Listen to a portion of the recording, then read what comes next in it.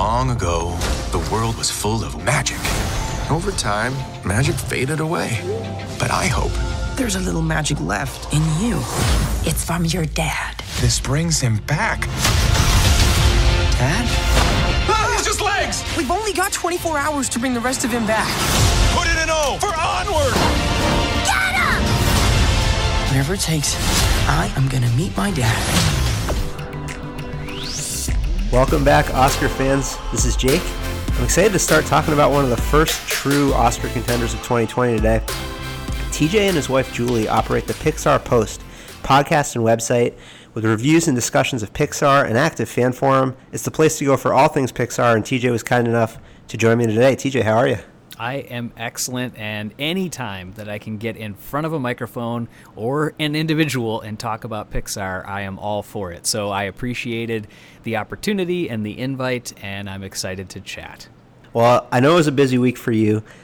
Onward is officially out. We're having this conversation obviously pegged to the release of the 22nd Pixar feature. It hit theaters this weekend, and I guess that is the place to start. You know, last night I was scheduled to record a James Bond episode to put out about a month from now. Those plans obviously changed. Do you have a sense, I know you spent time with the directors this week, what do you think went into Disney's decision to move forward with this release? Yes, as far as the coronavirus, I mean, obviously it's one of these things that Disney has a very heavy slate of films. Now, I'm not saying this from the Pixar or the director's perspective. I didn't actually ask that question when I was talking or discussing anything with them. But I believe it is probably because they have a very deep lineup of movies, and they have another one coming in June called Soul, and I feel like if they get too backed up, they're going to start overlaying each other, maybe a little too much. So I feel like as far as from the coronavirus, it's one of these things that Disney's like, we got a lot of films backed up here, we got to keep things moving. Obviously, if things become problematic in the United States at a larger level, things may happen, but what I'm guessing is that, and again, total speculation, that they're thinking that at this point, it is not something where people are shutting down major cities like in other countries. I have heard that overseas there are some delayed release dates for Onward. Okay. But I think within the United States, I think it's probably just, frankly, they feel like it probably hasn't taken enough of a foothold to get ahead of it yet, which is interesting because you've got people like Facebook and Google that are canceling large forums that are in May at this point. But we shall see. So this is an Oscar show first and foremost, and Pixar has dominated the Oscars. Over their first 21 feature movies, Pixar has 50 nominations and 16 wins. The Best Animated Feature category was basically invented because of Pixar.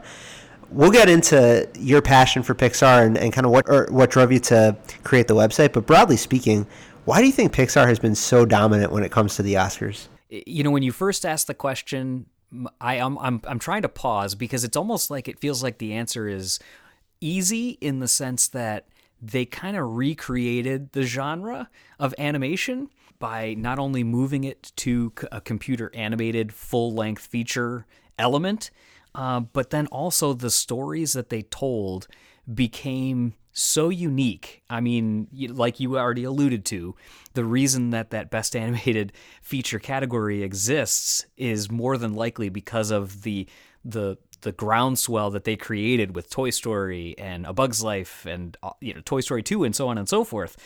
So I think it really comes down to the quality of the film, how far they continually push themselves, and the way that they can take characters and make them emotionally resonate with people.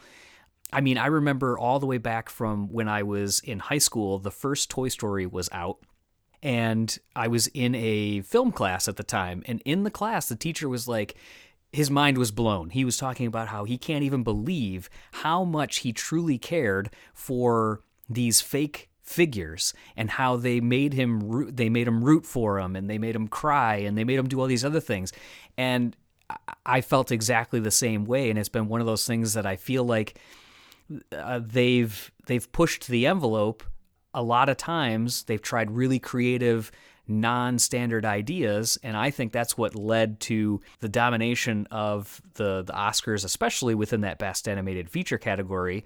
Now, we're certainly seeing a shift in that over time as additional competitors with really strong stories and strong studios come in, but you've got, as you know, many years from Finding Nemo all the way up through Coco, basically, or Inside Out, that they were...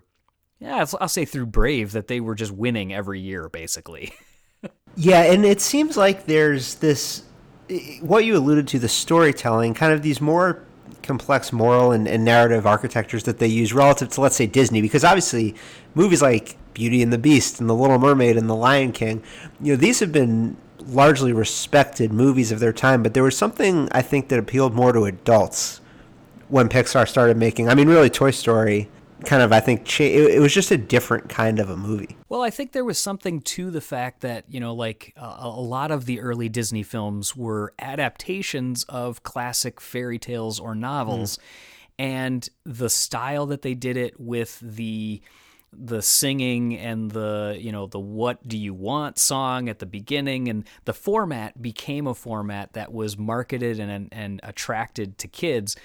When Pixar came around and started making films, they always said, the original filmmakers at that studio, John Lasseter, Andrew Stanton, Pete Docter, Lee Unkrich, they said they were never making films that were marketed in their mind towards kids. They were making films that they themselves wanted to see, and it just happened to be that people market animation towards a younger audience, but it was never intended to necessarily be something geared towards kids or anything like that. So you're right.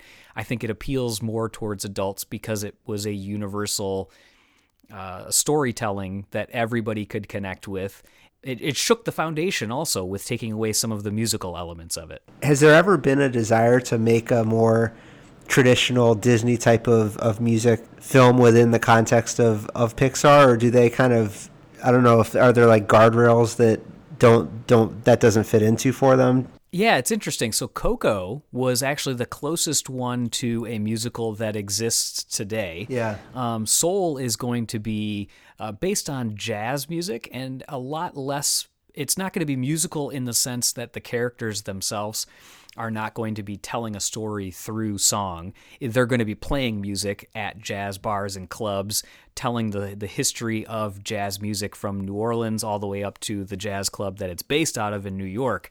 But Coco, when it actually started, Lee Unkrich had said that it was almost entirely a musical. And over time, as they continued to tweak the story, it just became something that the musical elements supported it. Like the characters are singing, Remember Me and, the Un Poco Loco and those songs that people might be familiar with in that. But they don't really tell the story in the same way a musical does. Where it's actually getting plot points out. So Coco was intended to be that way. Outside of that, I haven't heard anything else that was geared or intended to be a musical. So I don't think the guardrails exist. I think it's just kind of how they've done it. So before we get into talking about Soul and kind of talking about the future of Pixar, because I'm interested in an entity that's had such a massive impact on the Academy Awards, sort of what we can expect for them moving forward. But I do want to pause first and just kind of talk about you and your wife's passion for Pixar and obviously this kind of empire that you've built with forums and fans. And do you want to just talk a little bit about kind of what appeals to you so much and kind of how it resonates with you guys? Yeah, absolutely. And well, thank you for the compliments. I'm not sure that I would classify it at the empire level, but I love hearing it. So hey man, we're all trying to build something. Absolutely.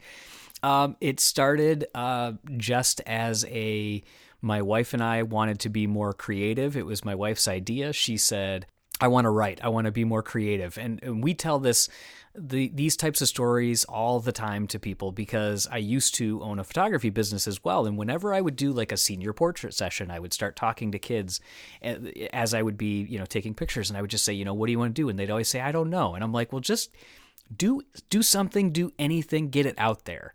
Even if you're not sure which direction it's going to take you, just do it. So we've kind of have been talking about that for a long time, and Julie was like, I want to do something more creative. So I was like, okay, well, let's think about it. She said she wanted to do a Disney website. There's a lot of them out there. And she said, I surveyed the landscape. Pixar is not quite as hefty in terms of the number of websites that are out there, so I think we should do something there. It just really turned into, even before we had the website, we were going to see these movies on the midnight showings before they came out, and it all stemmed from our passion for animation. We had that as a base. When Pixar came around, I already alluded to the seeing Toy Story when I was in high school. It changed everything for me. I went and bought the soundtrack that night after I got out of the theater.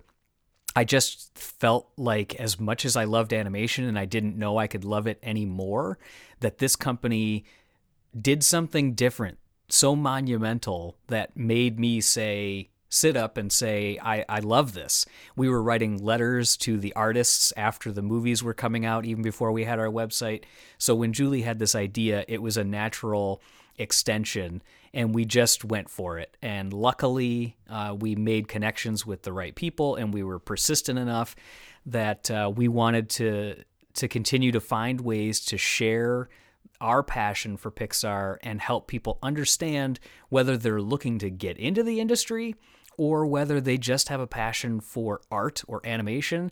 We were like, there's got to be a better way to connect with these artists. So we have, like you already alluded to, we have our website, we have a forum, we have a podcast where we just want to share this information out. And selfishly, it helps us get closer to the art, and in the meantime, helps our fans and listeners get a little closer as well. Toy Story 4 just won Best Animated Feature. Some of the narrative around that win as the end of an era in a certain way. It's obviously the final Pixar film with any type of credit for John Lasseter. Onward is out this weekend. Do you see this at all as a moment in time that represents the beginning of anything new? That's an interesting question. It is and it isn't. Obviously, with Pete Docter taking over as chief creative officer of Pixar and John Lasseter's exit of the studio, there is a natural shift that's going to happen. From the Onward perspective, it was still greenlit when John was there. There were still some early meetings that John had been involved with. And in fact, some of the other films that are in development were still greenlit. But what you're definitely seeing is that the original cast of characters, if you will, between John, Pete, Andrew Stanton, they themselves are in this position now where they're like, we can't continue to produce this at the level and at the speed that we want to anymore because of the size of the studio and how it's grown. So they are rising up the talent that is going to take that next reign. And for the first time, I feel like it's really the next several films hitting after Soul are a lot of names that people may not be as familiar with. You're not going to see Lee Unkrich because he's left the studio.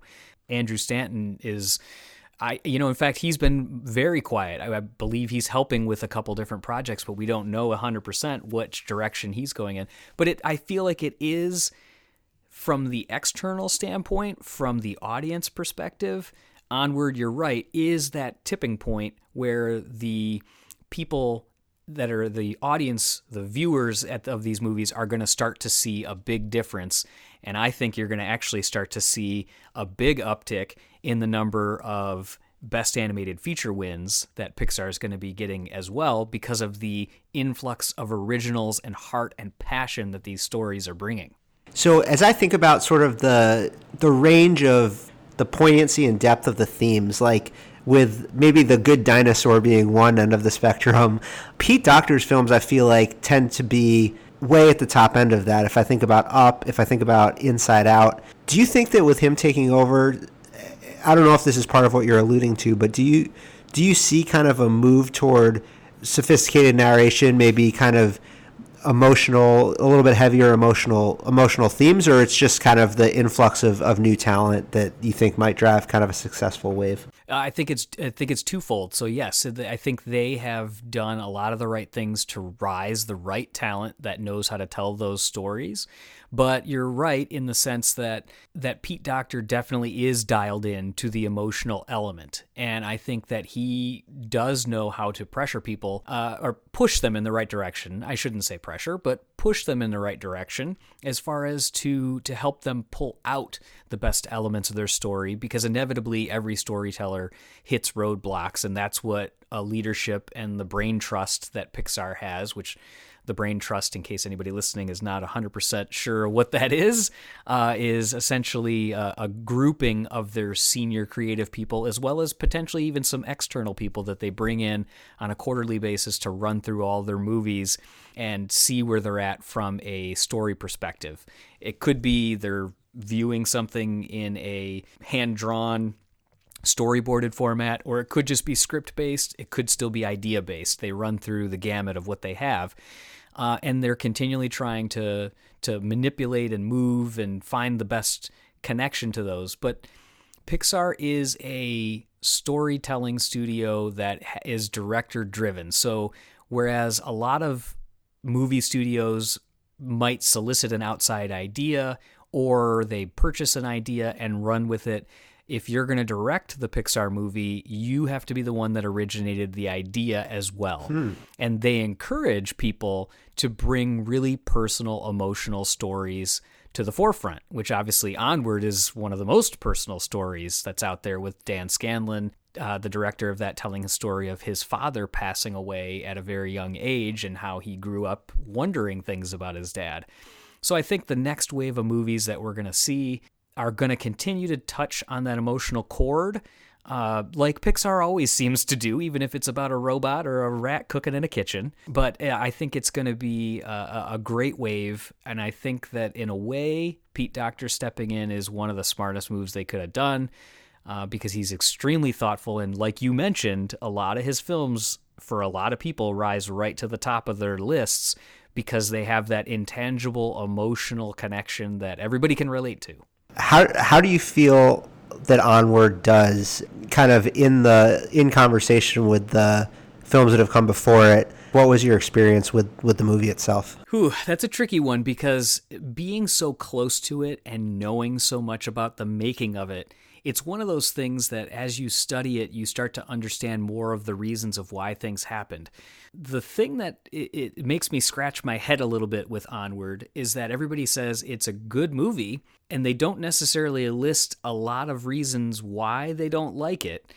They just say there's something about it. So I don't know that people have found a way to verbalize why they don't, but it's interesting that there's even this undertone that's out there, because it's, from a critic standpoint, 84 or 89 on Rotten Tomatoes. The user reviews are extremely high, and I will tell you from my personal, the way my heart feels about it, the way my laughter and emotions feel about it, I enjoyed the film a lot. It's one of those things that obviously films are personal and everybody connects to different ones at different levels, but there's a ton of humor in this. There's heart beyond belief. I can't even believe how emotional the ending was. And it's just a fun movie. I think it really did balance a lot of things for me. And one of the highest things that I rate a movie on is replayability. I'm not interested in a movie that I'm going to want to watch one time and feel like I never need to see it again. And Onward is one of those movies that, to me, has a really high replayability, because you can have it on, it can be fun, you can have it on, and it continue to be emotional. So I feel like as time goes on and as more people see it and as more of the reviews come out, some of those initial ones where people were not really vocalizing what they didn't like about it in some weird way are going to level out. And I think it'll be a movie in that 90 to 92% range if you're going to talk about like an overall average, I guess. The one criticism that I've read, the theme that I seem to see, is people who feel like the story is really genuine, but there's some sort of corporate touch that you can feel, that it's been somehow made a product a little bit. I don't know if you felt that at all. No, from from a criticism standpoint, you're right. I've heard a couple different things along the lines of, like, so one of the specific criticisms was, magic is something that's hard, and Ian, one of the main characters, seems to learn it relatively easily. Now, after a couple watches, because I've seen it 3 times, I'm going to see it another time over this weekend, I understand it a little bit better now that I've seen it more. He has this real passion and this real reason, and he was born with the gift, and they describe the gift and all these other things. So that was one of the criticisms from a manufactured or corporate standpoint. You had mentioned, does it have that touch? And I read a couple reviews that talked about that as well, that this didn't necessarily need to be a world of magic. It almost feels like it was manufactured in order to make the story conveniently happen. And that's true to some sense, because Dan Scanlon said, we wanted to find a way that the brothers could bring back their dad, and magic was the way to make that happen. So yes, they built the story around magic, moving it that direction to supplant the story to continue to make it grow. But I didn't feel like it was corporatized for anything, because realistically, there's not a ton of toys that are going to be coming out for this movie. There's not a large extension of products like a Toy Story or a Cars that are going to come from this. So I don't know that I wouldn't say it would be from a corporate standpoint. I feel like it was the method that allowed the story to be told the best. And I did hear other people say, like, that there's no explanation as far as why they are elves. And I kind of felt like that was maybe a little heavily critical too, because there's no reason that you need to describe that they're elves. You can see that they're elves, and the world is described that they're in a magical world. So I don't know. I can see where some of those comments are coming from, but after a couple watch-throughs, they kind of resolve themselves for me. Yeah, I think a long pontification on why somebody is an elf probably wouldn't make for the most entertaining movie. How do you evaluate sort of the story, which is a lot of what we've talked about, versus, I think of Monsters, Inc. with the fur and kind of just the accomplishment of however million strands of fur, kind of these animation more technical breakthroughs. Yep. Is there anything like that? Or I guess, how did you evaluate Onward through that lens? And then just in general, where do you weigh that in versus story when you're watching Pixar movies? That's interesting, because they were asked, were there technical achievements in this one that they had to overcome, because it felt like in almost every other movie there was some type of technical thing that they were advancing or trying to figure out. And they had those challenges on Coco, and they had them on Incredibles 2, even, as they were almost trying to back off some of the advances that they had made in order to not make it feel so different from The Incredibles. Toy Story 4, it didn't have too many of those technical advances. And then also with Onward, it didn't have too many of the technical advances. It was really more about the struggle of the story and how they felt they needed to. They always had the ending in mind. Now they had to figure out how they could make this an interesting quest. Sure, there was different things with the magic in how they did that with special effects, and how do you make a blue-toned character look appealing and not maybe in the afterlife. So there were definite challenges that they had to figure out from an art standpoint and from a story standpoint. But the technical challenges are becoming more and more interesting, because the computer and their software that they've created can do so much now that they're finding that they're not having as many of those technical quirks that they were having in the past, like you mentioned with Sully, or whatever else it might be, how the paint looks off of cars and all these other things. So it's going to be interesting to see how the movies, because I think without those technical things, people are going to continue to push back on their mantra of story is king and focusing solely on that. You kind of spoke to the fact that there's a heavy slate this year, and they slotted Onward early in the year, and then Soul it's not an Oscar season release, but it's later in the summer. What are you expecting from Soul? Soul is going to be one that Pixar is going to lean on heavily, as far as they feel that, and again, from what I've seen, this is not a didactic response from what they've said to me or anything like that, but from what I've seen, they're going to lean on it heavily, because it has a ton of emotion, because it really has a good story to tell about pursuing passions.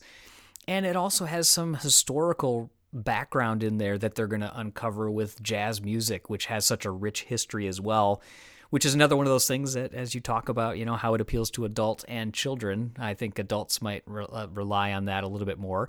They've got a very strong, much like in the same way they marketed Coco, of a heavy Latin or Latino actor cast. This is a heavy African-American cast. I feel like it also is by Pete Docter, co-written and co-directed by Kemp Powers. So I think you've got these emotional tentpoles that Pete Docter is going to bring mixed in with some of the historic elements of jazz. You've got the metaphysical world of where are we before we're born.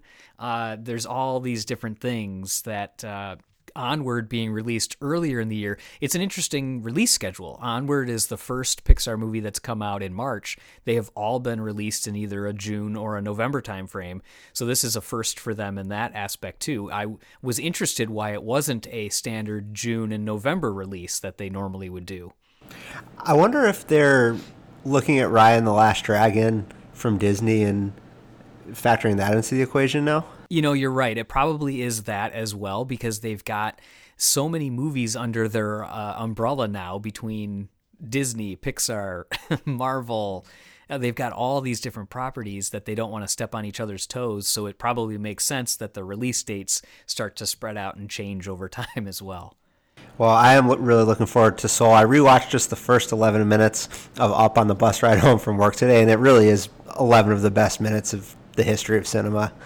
I'm glad that you think that, because it is. It's strong and powerful stuff that I don't understand how they can tell that succinct of a story in that amount of time frame, that you go from high emotion to low emotion to everything in between in that period, all punctuated with a wonderful waltz that was created by Michael Giacchino from a musical standpoint.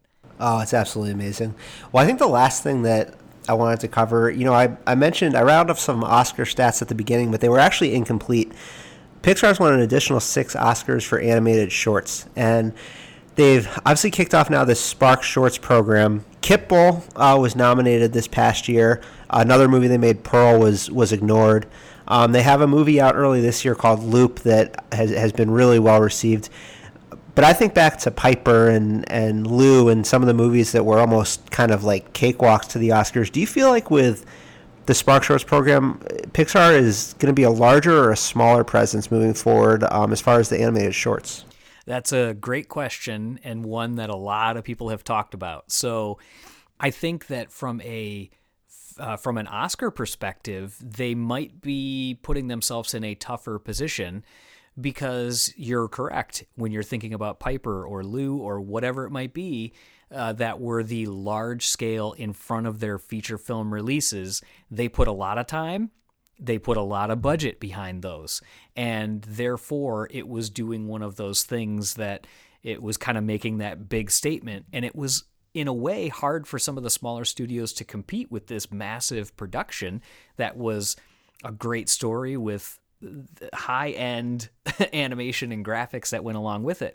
With the Spark Shorts program, they're actually probably pausing a little bit in terms of the Oscar perspective, because they want to find it's their now breeding ground, or consider it almost even like the minor leagues. I don't want to say that, but like the minor leagues of building these short films. Instead of doing one short film that has a ton of pressure on it to perform well with a big budget, they're going to do 4, 5, 6 a year that have a small budget in a very short time frame, in order to see who those key talent are in their organization that they can rise up faster in order to start doing that next round of the feature films.